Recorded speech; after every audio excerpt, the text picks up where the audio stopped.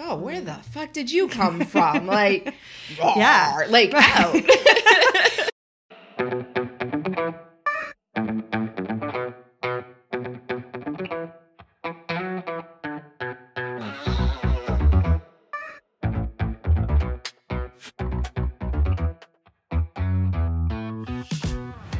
Hello, hello, hello, and welcome to Well Shit. It really is that simple.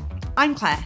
And I'm Serena. On this podcast, we help you to understand about your 12 universal needs, why they are currently not being well met, How to meet them in ways that work for you, and how to consistently do so in quick, easy, and simple ways that fit seamlessly into your life. We'll also help you to understand how doing so will have a positive ripple effect in literally every area of your life. If you like what you hear, come and join the conversation in our Facebook group. And enjoy the show. Hello, hello, hello. Hey, everyone. So, how are we doing today? We are doing good, and I'd like to start off this episode with a little acknowledgement to our previous episode. And newsflash, I'm human. Wait, what? I know, right? You never told me that. I know. It's hard to believe. I'm shocked. We're all human. Me too?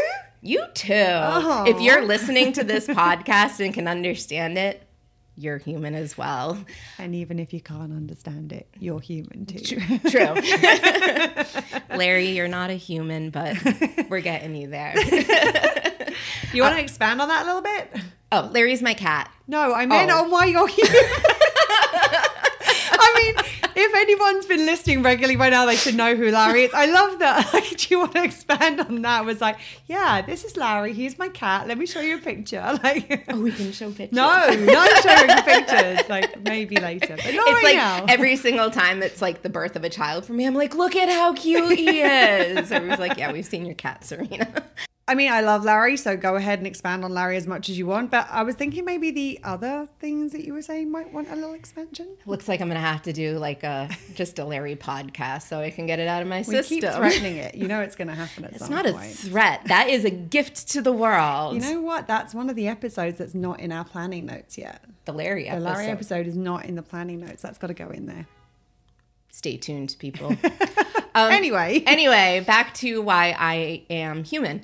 So we were, after we did our recording, something kind of hit me and I was like, ugh.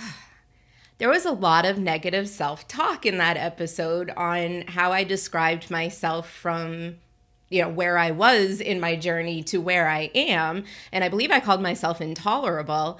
yeah. And I don't know whether that was the word that you used, but like, and like, it's interesting because negative self-talk is something that so many of us struggle with. I focus on, I used to be in a place where I'd constantly feel like I was talking down to myself and doing just everything was tail between the legs type of deal. And it's like, well, you did this wrong and you did this. And now I know it was like, then it was me meeting my needs at the time.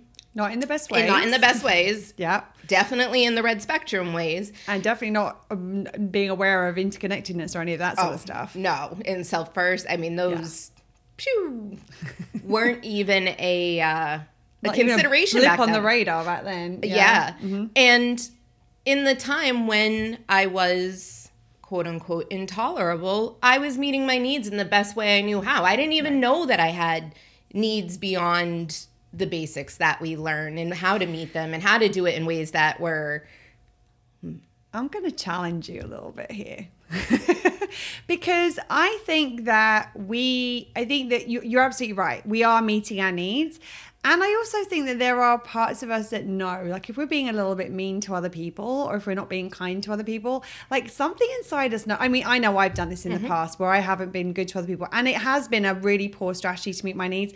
And I think that there is a part of us that knows that and knows that we could be doing it in a different way. So I don't want to just kind of give us a pass on that and be like, oh, well, I was meeting my needs, so that's okay.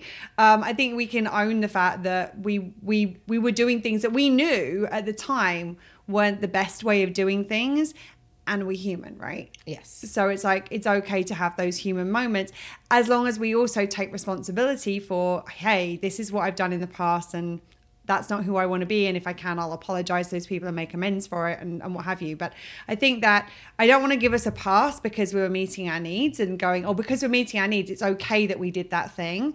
And also, we want to understand that part of the reason we were doing the things that we were doing was because we were meeting our needs. Does that make sense? Yeah, that makes absolute sense. Because years ago, I knew I was an asshole. Like, I knew it. I was proud of it. Like, I was proud of it. Like, it was where I was from. Like, and I still am a bit of an asshole, but not in the same way. And it's... Well, the thing about it is that you're human and you allow yourself to be all the things that you are. And I think that's the thing, is that we don't allow ourselves to be all the things that we are. And I think that it's like, yeah, there's that part of you that still exists that wants to kind of view the world that way. And that's part of you. And there's also who you choose, where you choose to act from and who you choose to be and where you choose to put your energy. Reminds me of that, the Meredith Brooks song, like, bitch, like, I'm a bitch, I'm a lover, I'm a child, I'm a mother, like all these different, like, it's like we're all of these things kind of wrapped into one. And all of those things always exist within us. Like that, the bitch inside me is always present. The asshole inside you is always present. And who do we choose to give focus and energy to? And who do we choose to operate from? That's where our power lies, I think. Yeah, definitely. I was in my head again. I was like, oh, I have something to say. Oh, she's saying it. Well, I didn't mean to talk for you. I just felt like that maybe you were not being as kind to yourself as you could be, in terms of just accepting that, yes, that's present. And I know who you choose to be now, and that's not from that place. Right. And so, and it's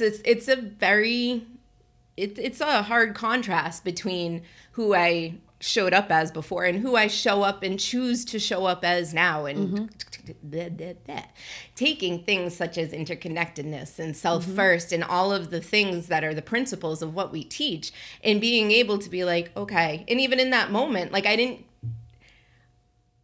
what that could have started, and in the past, what I think it would have started would be kind of a downward spiral into negative self-talk, into the hole. And I'd be like, oh, well, you know, you said this, and then that made you feel bad that you said that, and then you feel bad and worse, and just keep digging. And so I was like, actually, no, I think I'm going to acknowledge it on the next recording and just show people, A, we're human. Like, we try to do better.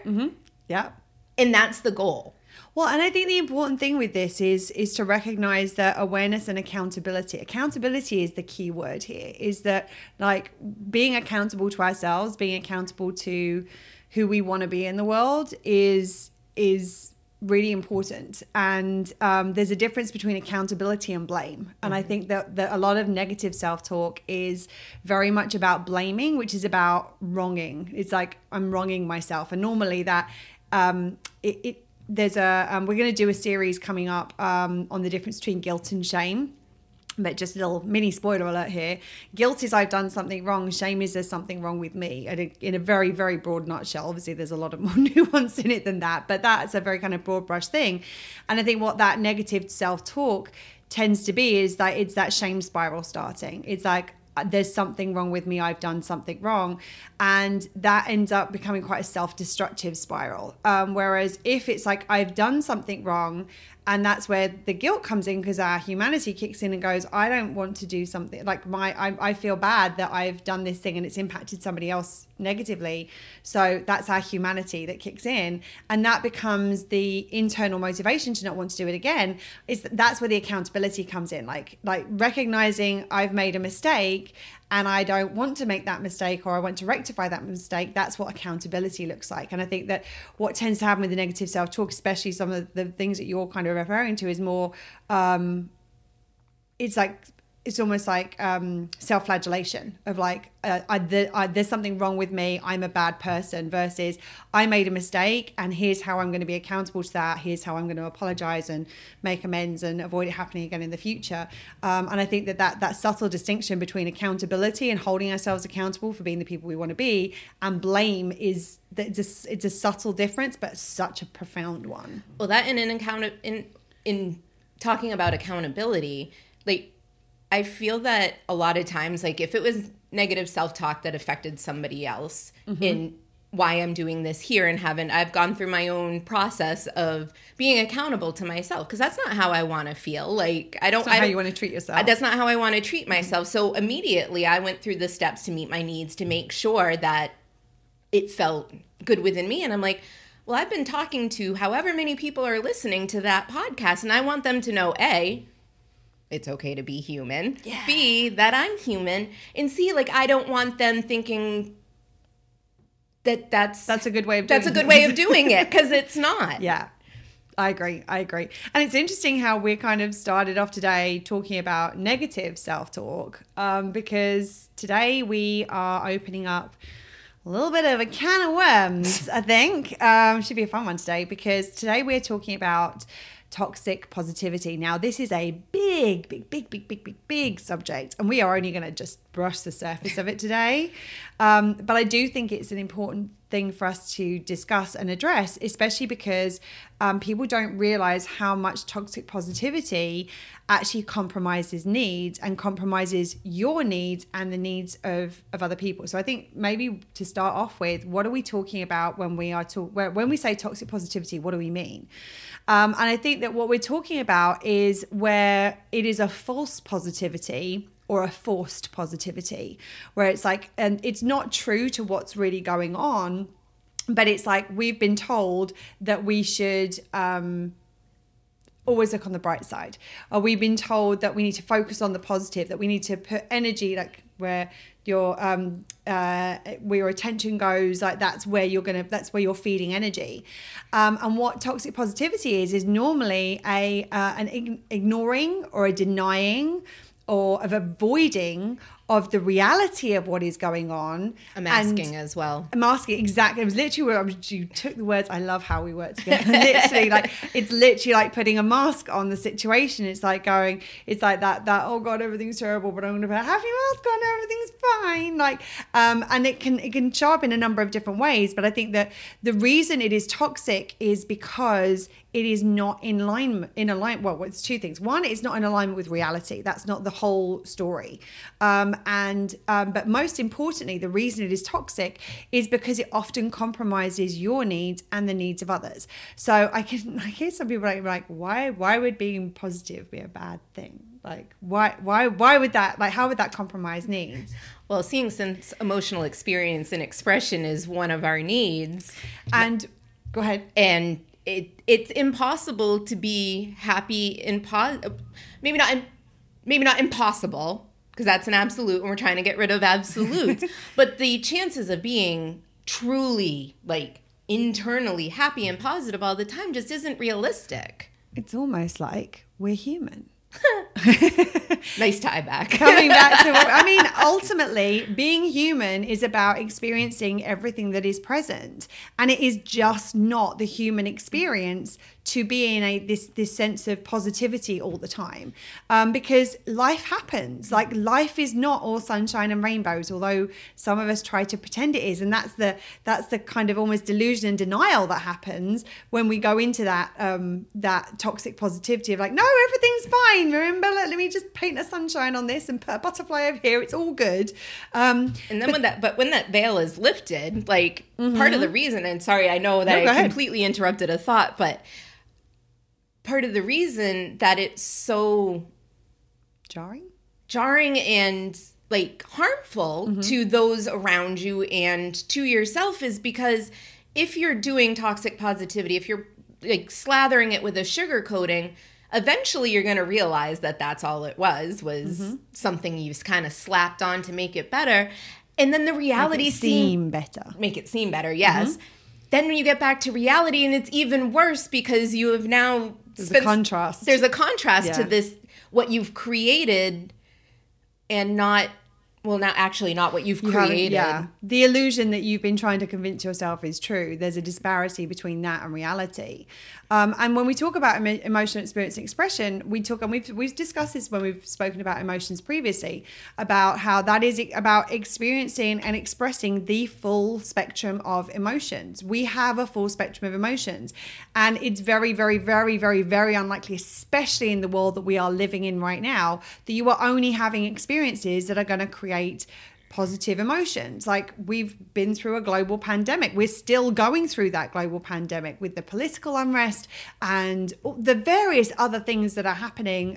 There's war happening in the world. Like, we're human, and if we are aware of these things, then we're going to have other emotions other than just the kind of positive ones. And this is the thing, is that when we engage with toxic positivity, what we are doing is we are compromising our emotional experience and expression needs. Now, this is not about saying, oh, you can't be positive when something is genuinely positive, because emotional experience and expression is about expressing what is present, or experiencing and expressing what is present. So it's like, if something is genuinely bringing you joy, connecting to that joy and expressing that joy is absolutely part of that need.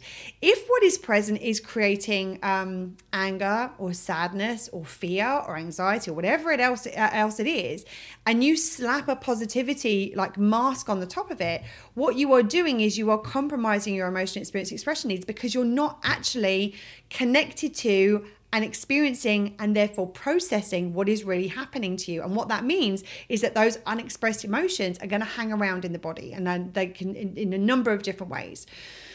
One of the other ways that toxic positivity shows up and how it is harmful to other people is when our response to somebody else causes them to shut down their emotional experience and expression need. Now, again, if you are, we've talked about this, I think it was in the previous episode, like, if you are fully connected with your needs and you know your value and you're going to do what's right for you anyway, you're going to process, like, if I was around somebody who wouldn't allow me to express what's present, if I'm expressing sadness, for example, and I'm around somebody who's trying to toxic positivity wash that, and you'd be like, no, everything's fine, I'm going to go away and process that on my own. I'm going to go away and feel it and express it and experience it and express it on my own.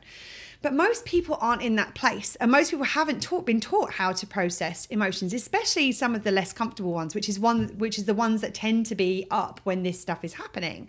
So if, say, I went to Serena and was like, so this really sad thing happened and blah, blah, blah, blah, and she'll be like, oh, but there's a silver lining, or like, you'll be fine, it's okay. And actually the truth is, it's not in that moment. Or even, oh, let's go get your mind off of it. Yeah, exactly. Now, there's a difference between sometimes the whole getting your mind off it can be a short-term coping strategy. That's not a bad thing necessarily and inherently in and of itself, where it's like, okay, you can never take your mind off something. Sometimes you need to take your mind off something to give yourself a rest, build the resources to then continue to process it. So I just want to caveat by saying that.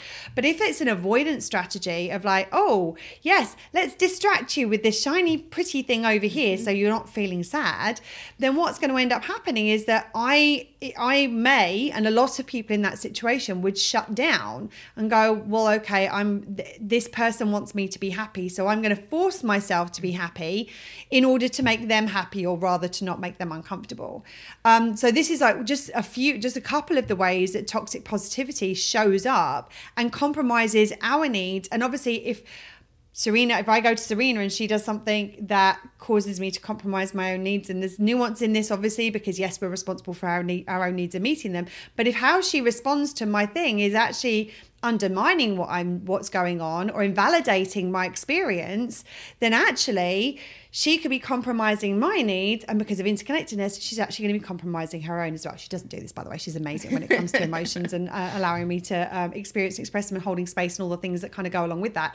Just an example of a possibility that could happen and frequently happens in our society. And we took a while to get there too, because now it's sometimes, you know, for Claire, it's like, I just need to get out of this space. I want to go dancing. I want to go sing. I want to do these things.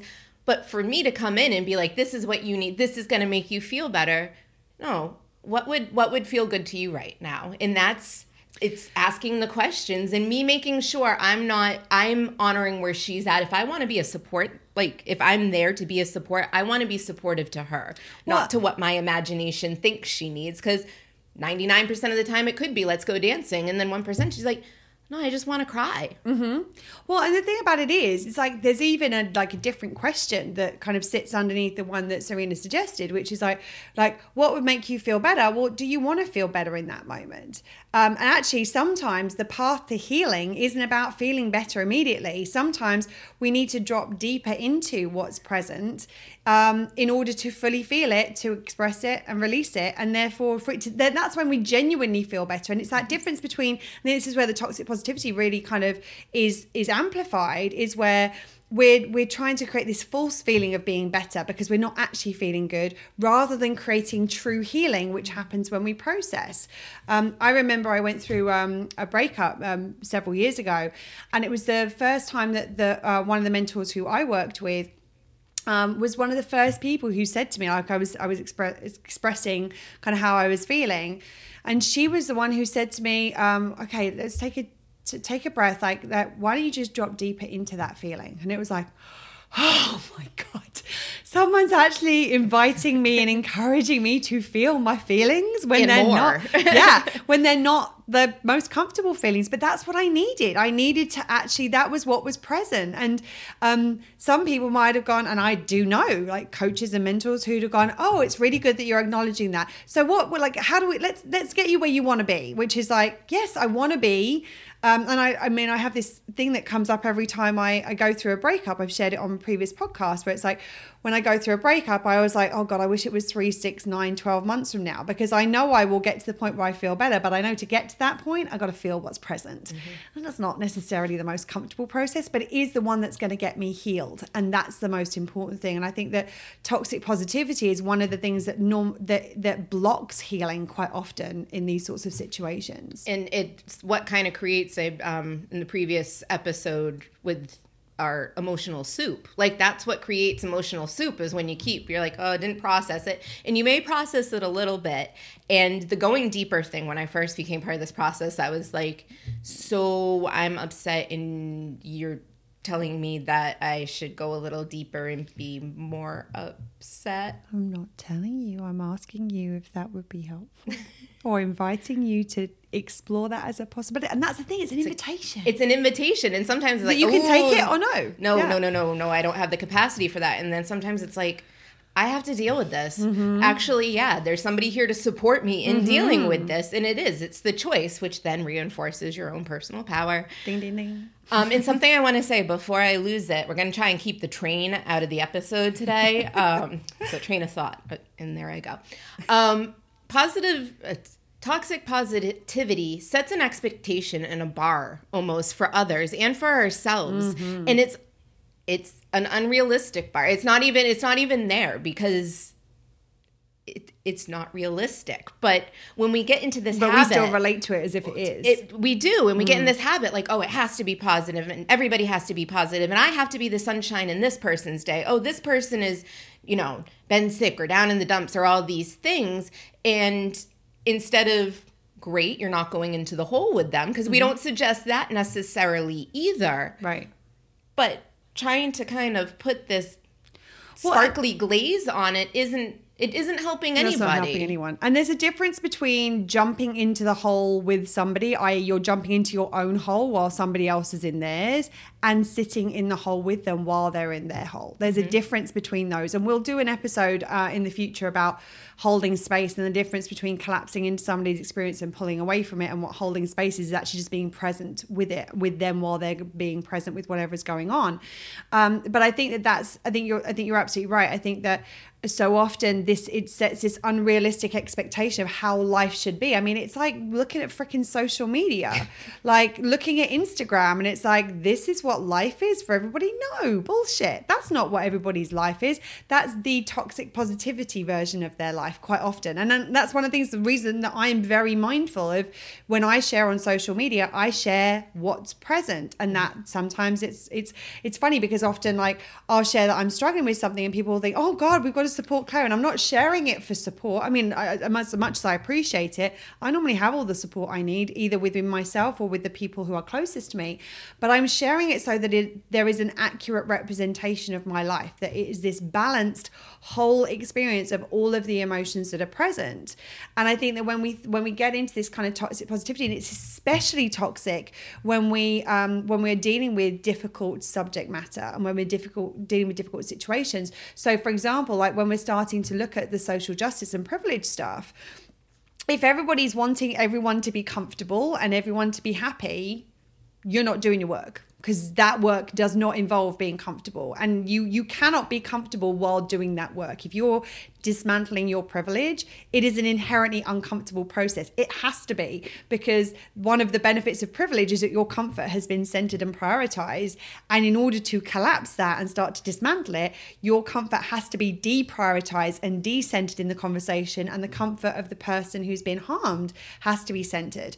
And that's the thing, is that when we want to have these conversations in a polite, kind, comfortable way. Now, I'm not saying that we need to be harsh or we need to be brutal in how we're approaching this. There's a very big difference in being direct and being brutal. And a lot of the time when we're in these situations, because of our privilege, we take directness as an attack, or we take directness as someone being brutal with us, when actually we're just calling it what it is.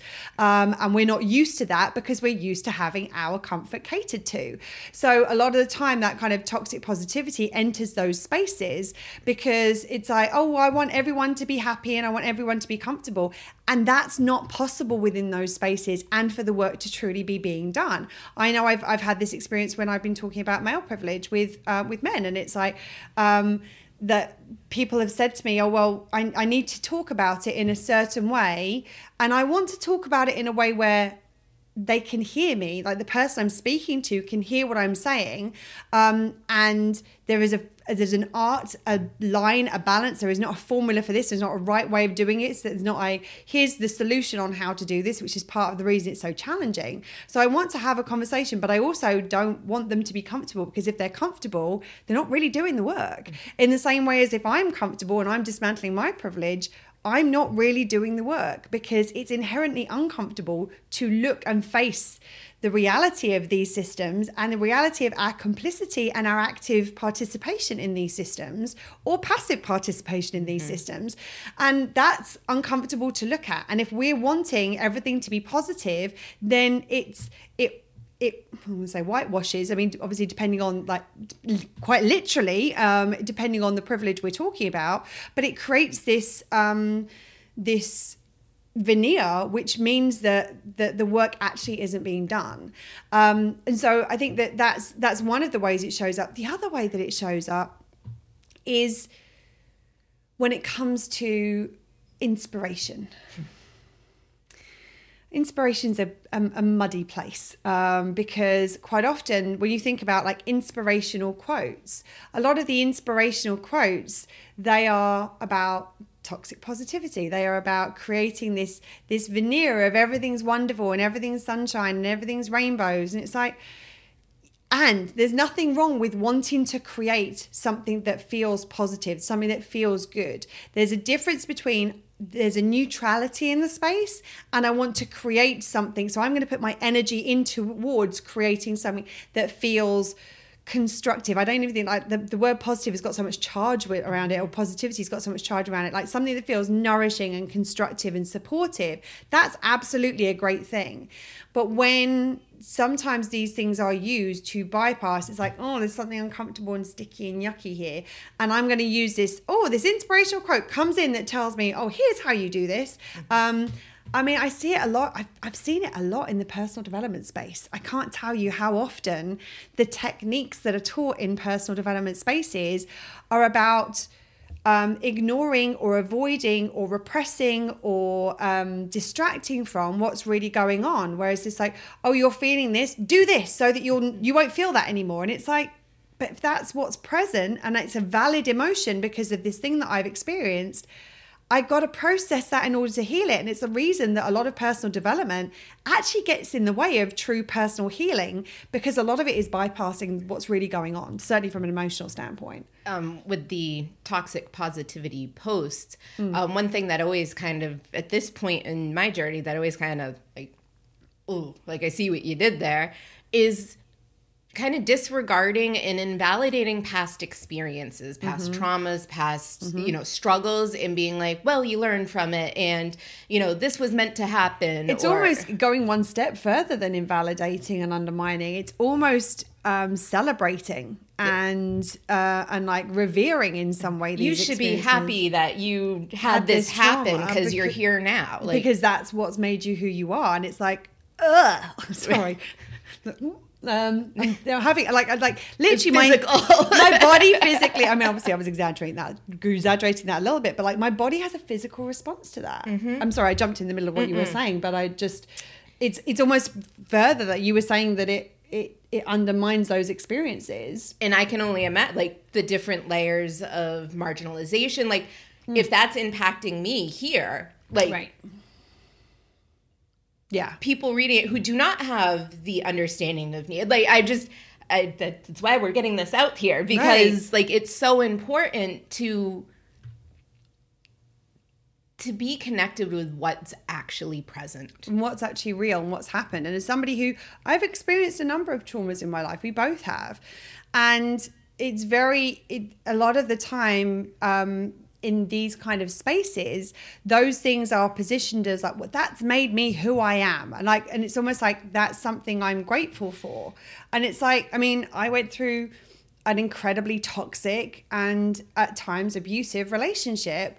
And I know that if that hadn't existed, the universal needs might not exist in its current form. That doesn't make me grateful for that experience. This is what I chose to do and create from that experience, but that doesn't make that a good experience, and it will never make that a good experience. It's what I chose to create almost out of the ashes of what happened to me, and that's my choice to do that. But that doesn't mean to say the thing that burned to the ground was a good thing. Like, yes, it might, you can take opportunity from things, and you can take these experiences and learn from them, and that's learning is about your choice to take something from it. But let's stop referring to these traumas and these incidents and these experiences that people have had that have caused real harm at a deep level. And we will go into the different levels of trauma and what that means about in the context of needs in another episode. But those things have had a very real impact on our needs, sometimes momentary, sometimes for years, sometimes generationally.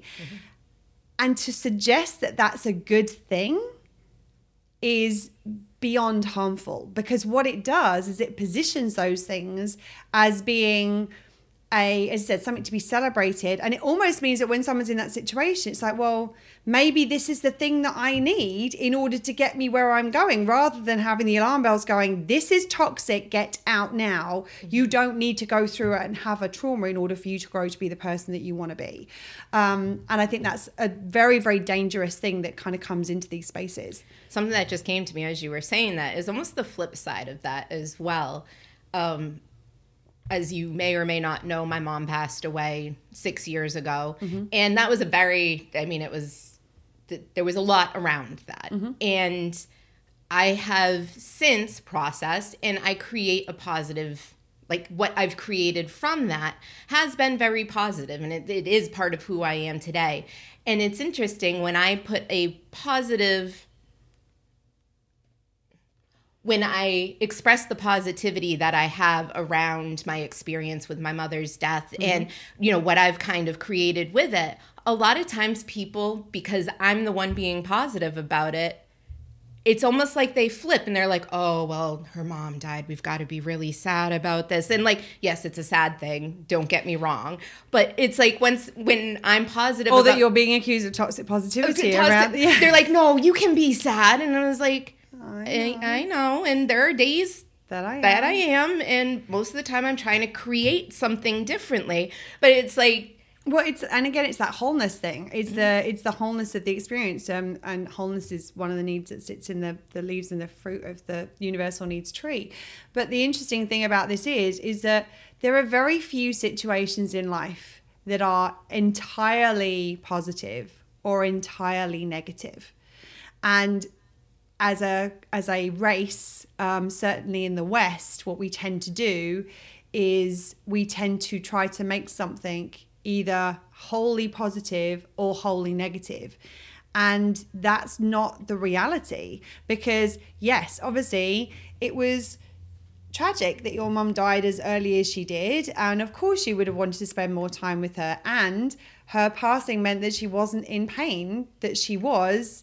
And it's not that it's not a good thing that she passed. It's not a bad thing that she passed. It is just a thing.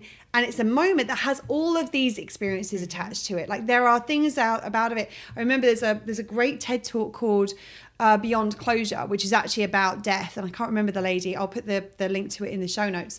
And she talks about the fact that, and I watched it when I'd lost somebody close to me, and I was looking for something to help me kind of navigate through that journey of grief. And one of the things that she talked about is that when somebody dies, that we want to put it in a box and have closure. Fuck your box. Sorry? I said fuck your box. Yeah, we don't do boxes. We don't do boxes. Well, what she's talking about is like wanting to put it in a box, and the closure of that, as in like it's like people want a closure to the grief. They want a completion to the grief. What they want to do is put it on a shelf and not have to think about it and not have to feel about it anymore. But the reality is that the grief that we feel is inherently connected to the love that we feel for that person. And by putting it on a box and closing it, we disconnect from that as well.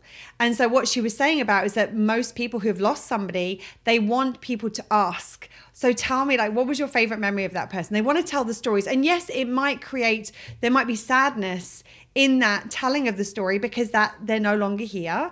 And there's joy in it as well, and there's love in it, and it's like all of these things are present. I was just thinking, feeling this is resonating. Oh well, we had said we went out on the boat this past weekend, and it was to honor one of Claire's family members, and it actually happened to be my mother's birthday as well. And interestingly, we were talking about the day she died, and it was, if you know me, if you know my mom, it was, part of me wants to say perfect, and like the weirdness it felt right in how it happened. Yes. And we were laughing about it, and everybody was laughing about it on the boat. And it was like, it was something that initially I couldn't talk about. It felt good. And it was like, and I can, now that I've processed the grief in it, I can enjoy what was like the day she died. What was good in that? Right. And there were some amazing moments that I still get to talk about, I still get to laugh about. But if I could have easily boxed that day up and been like, no. Yeah. But every day I wake up and my mom's not here. Right. So if I'm not going to deal with it, it's not like one day I'm going to wake up and be like, oh, it's fine. Right. Well, and it's interesting because I had a similar thing. Like, I'm about to go on a vacation. In fact, I think I may actually be on vacation when this drops. So I may be already there. And we used to go, I'm going with my family, and we went with a very, very dear friend who was a adopted family member. And this is the first time I will be going back to that location without him. And he was always a part of those experiences. And if he were still with us, he would be coming. I have no doubt about that at all. And it's interesting how just last night I was talking about this, and I was saying it's going to be weird, like not having him there. And I said to the person I was with, I was like, did I ever show you the memorial video I made for him? And he said, no. And I said, let me show you. And it's this piece of this video that's got like all of these photos of these like funny moments and these like in jokes, and there's little clips of video of him and another friend dancing in France badly, but still managing, which for them was a real achievement. Like with music that had meaning. And it was like I was watching it last night, and that it's that there's almost like a clash of the emotions inside of me of like there's such joy and laughter and love in those memories, and there's still that bittersweetness of the fact that those memories, I won't get to create more of them this time. And it's like, and yes, it's all true. Like that thing doesn't have to be.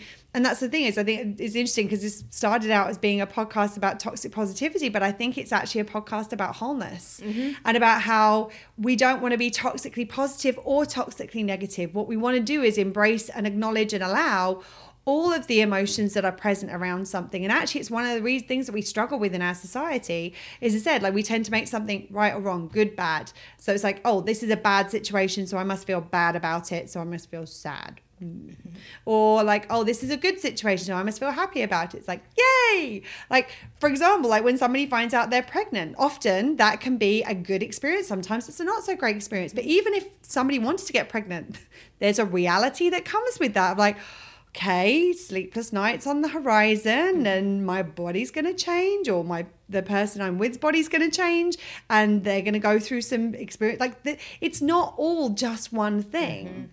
And I think that the toxicity comes in trying to make something all one thing or all another, and not honoring the wholeness and the realness of every experience. And any time that we are not honoring and respecting and valuing the whole experience, there's going to be some toxicity in that, because we're denying part of the experience for whatever reason, either because we think it's the appropriate thing to do, if like, oh God, like I can't laugh about my dead mom because that's not appropriate, quote unquote, to the rest of the world, and everyone else will think I'm weird. Some people don't care. Like, I obviously have zero fucks about that. And I've been making people uncomfortable since... probably since before I was like. And the thing about it is, not intentionally. It's not like you're trying to make somebody uncomfortable. You're being you, and you're being real about it. Exactly. I'm like, yeah, in this moment I'm joking, and sometimes I'll be laughing and crying all at the same time, and that feels good because I'm not holding back any of it. Because when my mom first passed, I got a lot, and I think I've mentioned this before, I got a lot of kind of pushback on how I was handling it, because I was A, doing me, I was B, doing what my mom would have wanted. And I was C, even before I knew about this work, before Claire was a twinkle in my eye type of thing. Twinkle, twinkle. You're so twinkly. I'm so twinkly. I'm sparkly, you're twinkly. I have moments. But I'm not always twinkly. Sometimes I'm like a little black cloud. And that's fine too. Like I'm all of the, like we're all of the weather. All of types of weathers at the same time. I'm not really sure that twinkly is a type of weather, but hey. Well, in the stars when it's clear. Well, yeah, there we go. Sorry, I interrupted back you. to my dead mom. Yeah.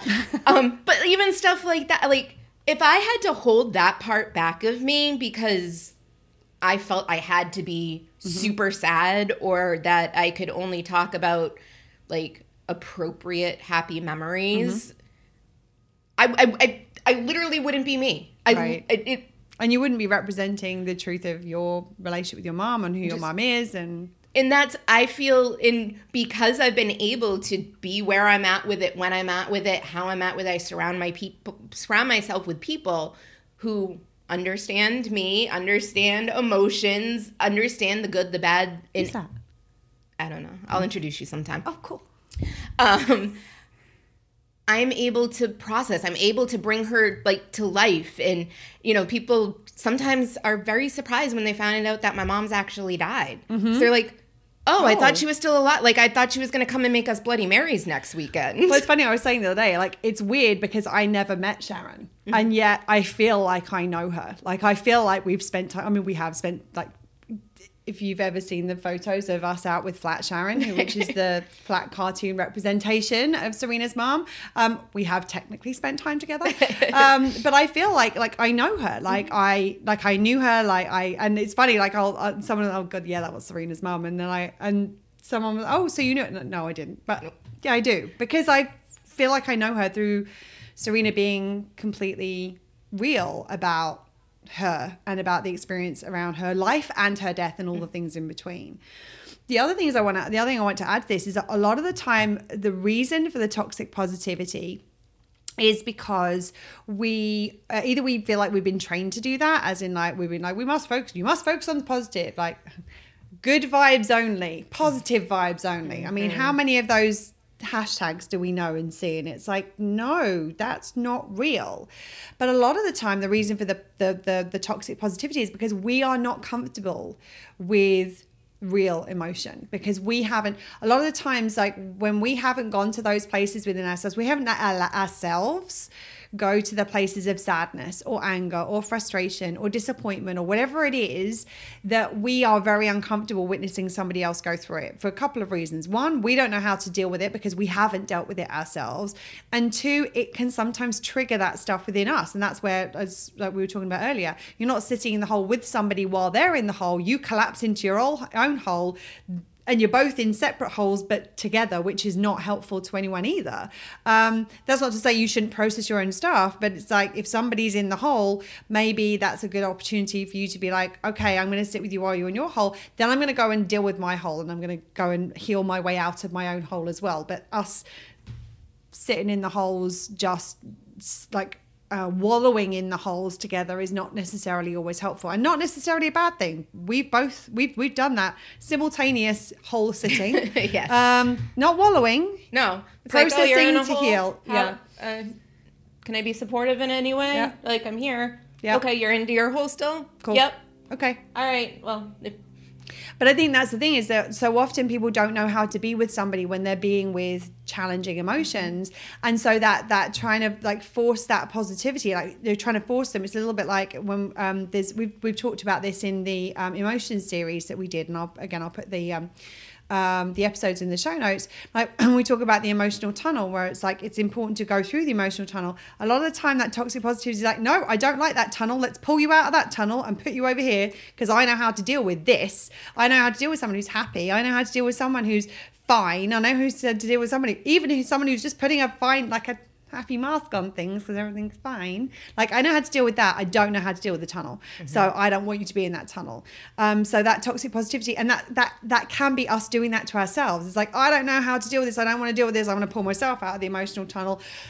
Okay, that was weird and scary in there because we've never done it. And the reality is that how we learn how to do it is by doing it and by getting support from people who can guide us through that process. It's a process that I take clients through on a regular basis, where a lot of clients haven't actually processed their emotions. They need just a space where they can come and be like, I'm really scared about this emotional stuff because I've never done it before. And they need someone who is going to be with them so that if they feel lost in the middle of it, which actually very rarely happens, or if there's this fear that they're going to be overwhelmed or drown in it, that there's going to be someone there to support them and help them, guide them through that emotional roller coaster or that emotional mire that they're in order to get to the point where they feel like they can kind of continue on their own.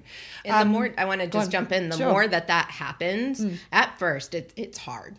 It's hard for the first couple of times to be like, oh shit, I'm actually going to walk through it instead of going around it like usual. And then it becomes really it becomes easier. Yes. I don't want to say it's easy because you're still processing, and I think it's not that it's easy, it's still uncomfortable, but it is so much easier, and it's almost inviting because you know what it feels like to have process, what does it feel like to not carry things? I mean, some of the littlest things that I used to carry around with me, mind-blowing how heavy they were. Right. And it's because I pushed it down, and it was like a little niggle to begin with, and then the longer that niggle sits, it kind of grows into its own manifestation. It's like, oh, where the fuck did you come from? Like, yeah, like, out. Well, and it's like, because I remember I had a friend of mine who once said to me, she said, Clay, you're one of the weirdest people I know. I'm like, I'll take that as a compliment. Thank you very much. Like, what do you mean though? Thanks, Captain Obvious. Yeah.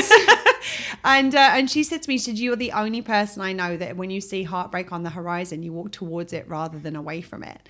And I said to her, like, I remember saying to her, that's not because I enjoy heartbreak. It's because if I know that's on my path, I want to get in it and through it as quickly and as easily as possible, with as much ease as possible, because I know that if I don't, it's going to hang around. If I walk the other way, it's going to follow me. Like, I don't get to avoid it. I don't get to ignore it. It's going to continue to be present in my life until I process through it. So yeah, if I see that on the horizon, damn straight, I'm gonna dive in and go through it, because I know that through doing it that way, it'll be quicker and easier. There'll be less. It'll impact me far less than if I try to avoid it or deny it or ignore it or repress it or any of the other things that we do to try to resist what is actually present.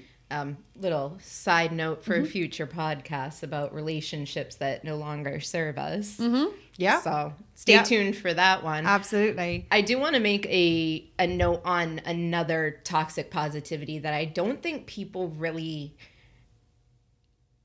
initially will identify as toxic positivity. If you're talking to a friend and you're talking about all these things that are going on, and let's say that it's not in the positive space, so to speak. So you might be sick, you might be going through something at work, you might have a bunch of things going on. And if you're talking to somebody and you're having this intense, deep conversation or telling them about the things that are going on that aren't positive, and then maybe they acknowledge it, but then at the end they slather on like a thick layer of toxic positivity at the end, but I hope things are going to be great and it's going to be magical and like all of these things. It's like, did you hear what I said? Like, well, I think that a lot of that, again, it's that same thing of like, we don't know what it is to just sit with what's present. And a lot of the time it's like, I'm going to tell you all the stuff that's going on, and I'm going to tell you all the stuff that's going on, but I don't want to leave the conversation on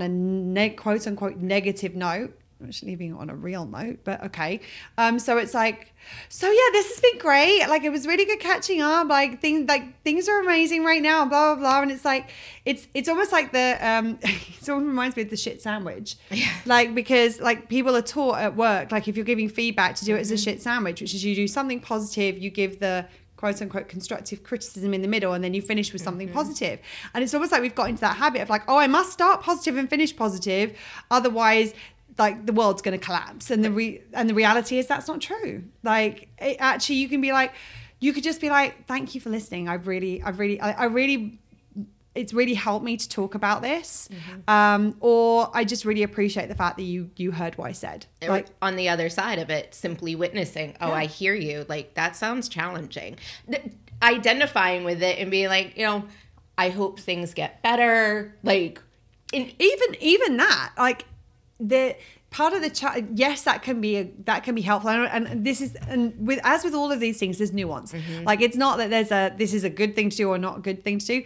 There may be, I know sometimes that for me personally, like when somebody said to me, depending on who it is, if someone said to me, I hope it gets better, I know that the next time they speak to me, they want me to be in a better place. It's almost like the rush to... There's like a pressure to be better. Have to be better. Exactly, to be in that better space. If Serena says to me, I hope that gets better, I know she just genuinely means, I hope that you move through this to a point where it feels better soon, and you stay there as long as you need to, because that's what it means to process and heal. It's not the rush to get out of the space. It's But even just as you were saying, like, you can do the witnessing thing of like, I hear you, that sounds really difficult, and then be like, is there anything I can do to support you? Like, that's something you can offer in that space, which is not about, everything's going to be fine, or like, even that's the thing, is that like a lot of the time is that it'll be I'm experiencing all these things that I'm telling you about, saying, but I know I'll be fine. And it's like, well, we all know, like, if I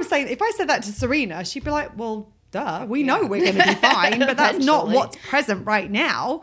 And I think you would like look at me sideways if I said that. I'm like, why is she saying that? That's unnecessary. Because we don't need to say that to feel in alignment with what's going on. Yeah, just hearing you say it's like, that's not a thing you say. No, because we're real and we're just honest about where it's at. And I think that go on. Positivity, like if you want to give somebody positivity, if you're trying to,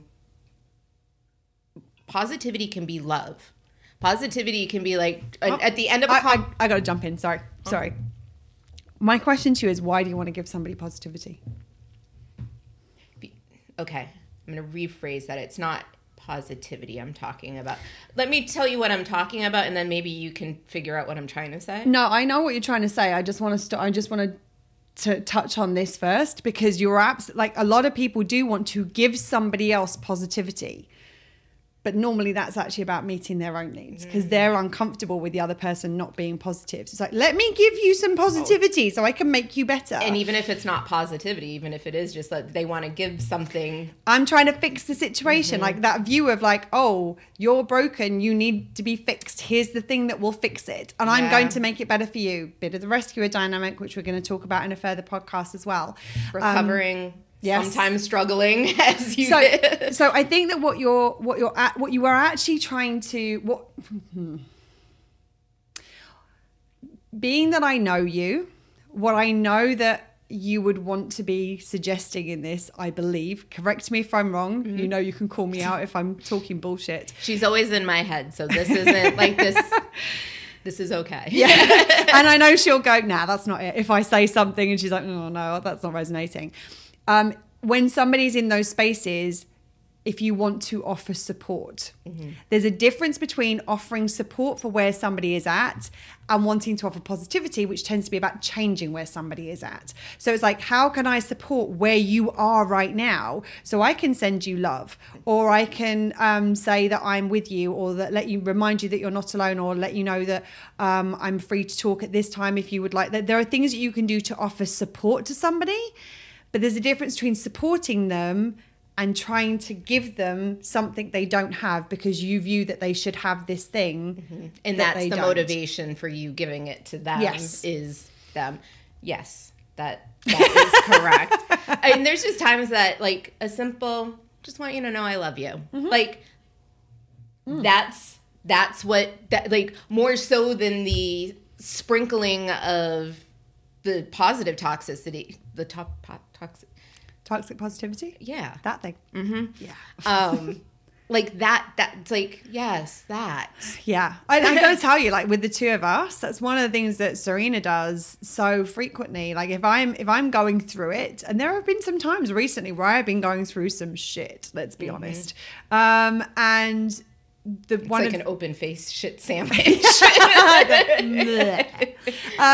The thing about it is that so often I'll share that with Serena, and there are 3 sentences, like 3 phrases of some like varying degrees of variation that tend to come from her. I hear you, so I feel heard and acknowledged. You're not alone in this, so it's a reminder that I have support and I love you. That alone, it's like, thank you. Like it doesn't make me feel better about the stuff that I'm dealing with, but it's that reminder that I have support and I have somebody who is willing to be with me when I am being with the shit, and that I'm not doing that by myself. I have to process it for myself. That's something I do myself because that's part of the healing. But the thing is that by knowing somebody is there with me while I'm dealing with it, just makes it feel a little less cumbersome to deal with and a little less overwhelming. And that honestly is the most supportive thing that I get. And Serena's one of the people who says that, who says those things to me. I've got a very dear friend in the Netherlands, Sharona, who also, like, we've learned through going through going through life with each other, the things that are supportive that the other person can hear. And so often it's like, here's what's going on in my life right now. And it's like, I can't make that better and I don't want to. I just want you to know that I'm with you and I love you. The check-in is also something that is really, I mean, I think it's a really important thing. If you know somebody close to you is going through this shit and they open up to you about said shit, like checking in a day or two later, being like, just checking in, thinking of you. Even there are times we have an understanding, zero capacity, still acknowledge, just an emoji. It's some form of connection, and it's some form of them, and the checking in. And here's the thing again, depending if there was somebody else in my life who was checking in, I'm like, oh God, they want me to be better, and I'm really not. If it's Serena, I know she just genuinely wants to let me know I'm not alone, let me know she's thinking of me, and see how I'm doing, and just check in and see where I'm at with my process. And there are some days it's like, I'm in bed. The world sucks today. And she'll be like, I hear you and I'm sending you love. I'm like, thank you. Love you. That's it. That's the conversation. And there are some days where it's like, actually, I'm feeling much better today. Like, here's how I've processed over the last couple of days, and here's what's happening. And so I think that's the key thing with this, is this not having an expectation for where you want somebody to be and being willing to be with them where they're at. And not having an expectation of where you should be because of how, we've been conditioned as a society, right, or, your dynamics in your relationships, like. And finding the places where you can be real. And the people you can be real with. Yes, absolutely. Like, wholly real. all of me. And I mean, then sometimes that's a lot. Sometimes. Okay, a lot of the time it's a lot. And that's the thing, is that I know I can be all of that with Serena, and it's not going to, it's that actually not only can I be that, she wants me to be that. Like, and I'll call, and we'll call each other if we're not being that. It's like, yeah, really? You want to go a little deeper with that? It's like, oh, fuck. I mean, okay. I've stopped trying to, if anybody who's worked with Claire knows this, like, there's a point where it's like, you just stop trying to mask things. Because she's like, all right, now tell me what's really going on. It's like, fuck. But it shows you how conditioned we are. Like, it was hard to get to that point where I could just show up as I was feeling, and it took somebody calling me on it consistently. I'm like, oh, how many people in my life just let me, like. Well, again, because it's easier. They don't have to deal with the. I'll call you because I can deal with the messy stuff just as easily as I can deal with the fun stuff. The fun stuff sometimes is more fun to deal with, but I don't. It's not about what I want to do. It's about I want to be with you where you're at. Well, in dealing with the messy stuff when it's present, the hard stuff means that when we have the fun stuff, there is nothing like. It's really fun. It's really fun. Like, we have some serious fun, but it's unadulterated fun. Like, it's like there's no holding back. There's nothing else in the space. It's like, this is just what's present, and it's really cool. Anything cool chicks. Yeah, we are. tweet. I was watching. Sorry, because it came up. I was watching a movie this morning. It was a cartoon movie. This person said he was signing something, but he was using a chicken's beak to do it. And he was like, well, if you sign something using a bird, it's called tweeting. Sorry, just had to leave on that note because it made me smile this morning. Anything you want to add about toxic positivity? Not that was toxic positivity, wanting to end on a joke. It just was present. That's what was in the space. So I decided to share it. And that's like, we're going to talk about absolutes. Like, sometimes sometimes it is ending on a joke. Yeah. Like, and sometimes it isn't. It's just honoring what's present. Yeah. Anything else you want to add? That's it. All right. Well, thank you for joining us. We will speak to you again really soon. Stay safe. Remember to keep meeting your needs. And in the meantime, we're sending you lots of love. Bye. Bye, friends. That's it for today. If you like what you heard, please subscribe, rate, and give us a written review, as it will help more people find us. And remember, toxic positivity very rarely meets anyone's needs. What really meets your needs is being human and whole.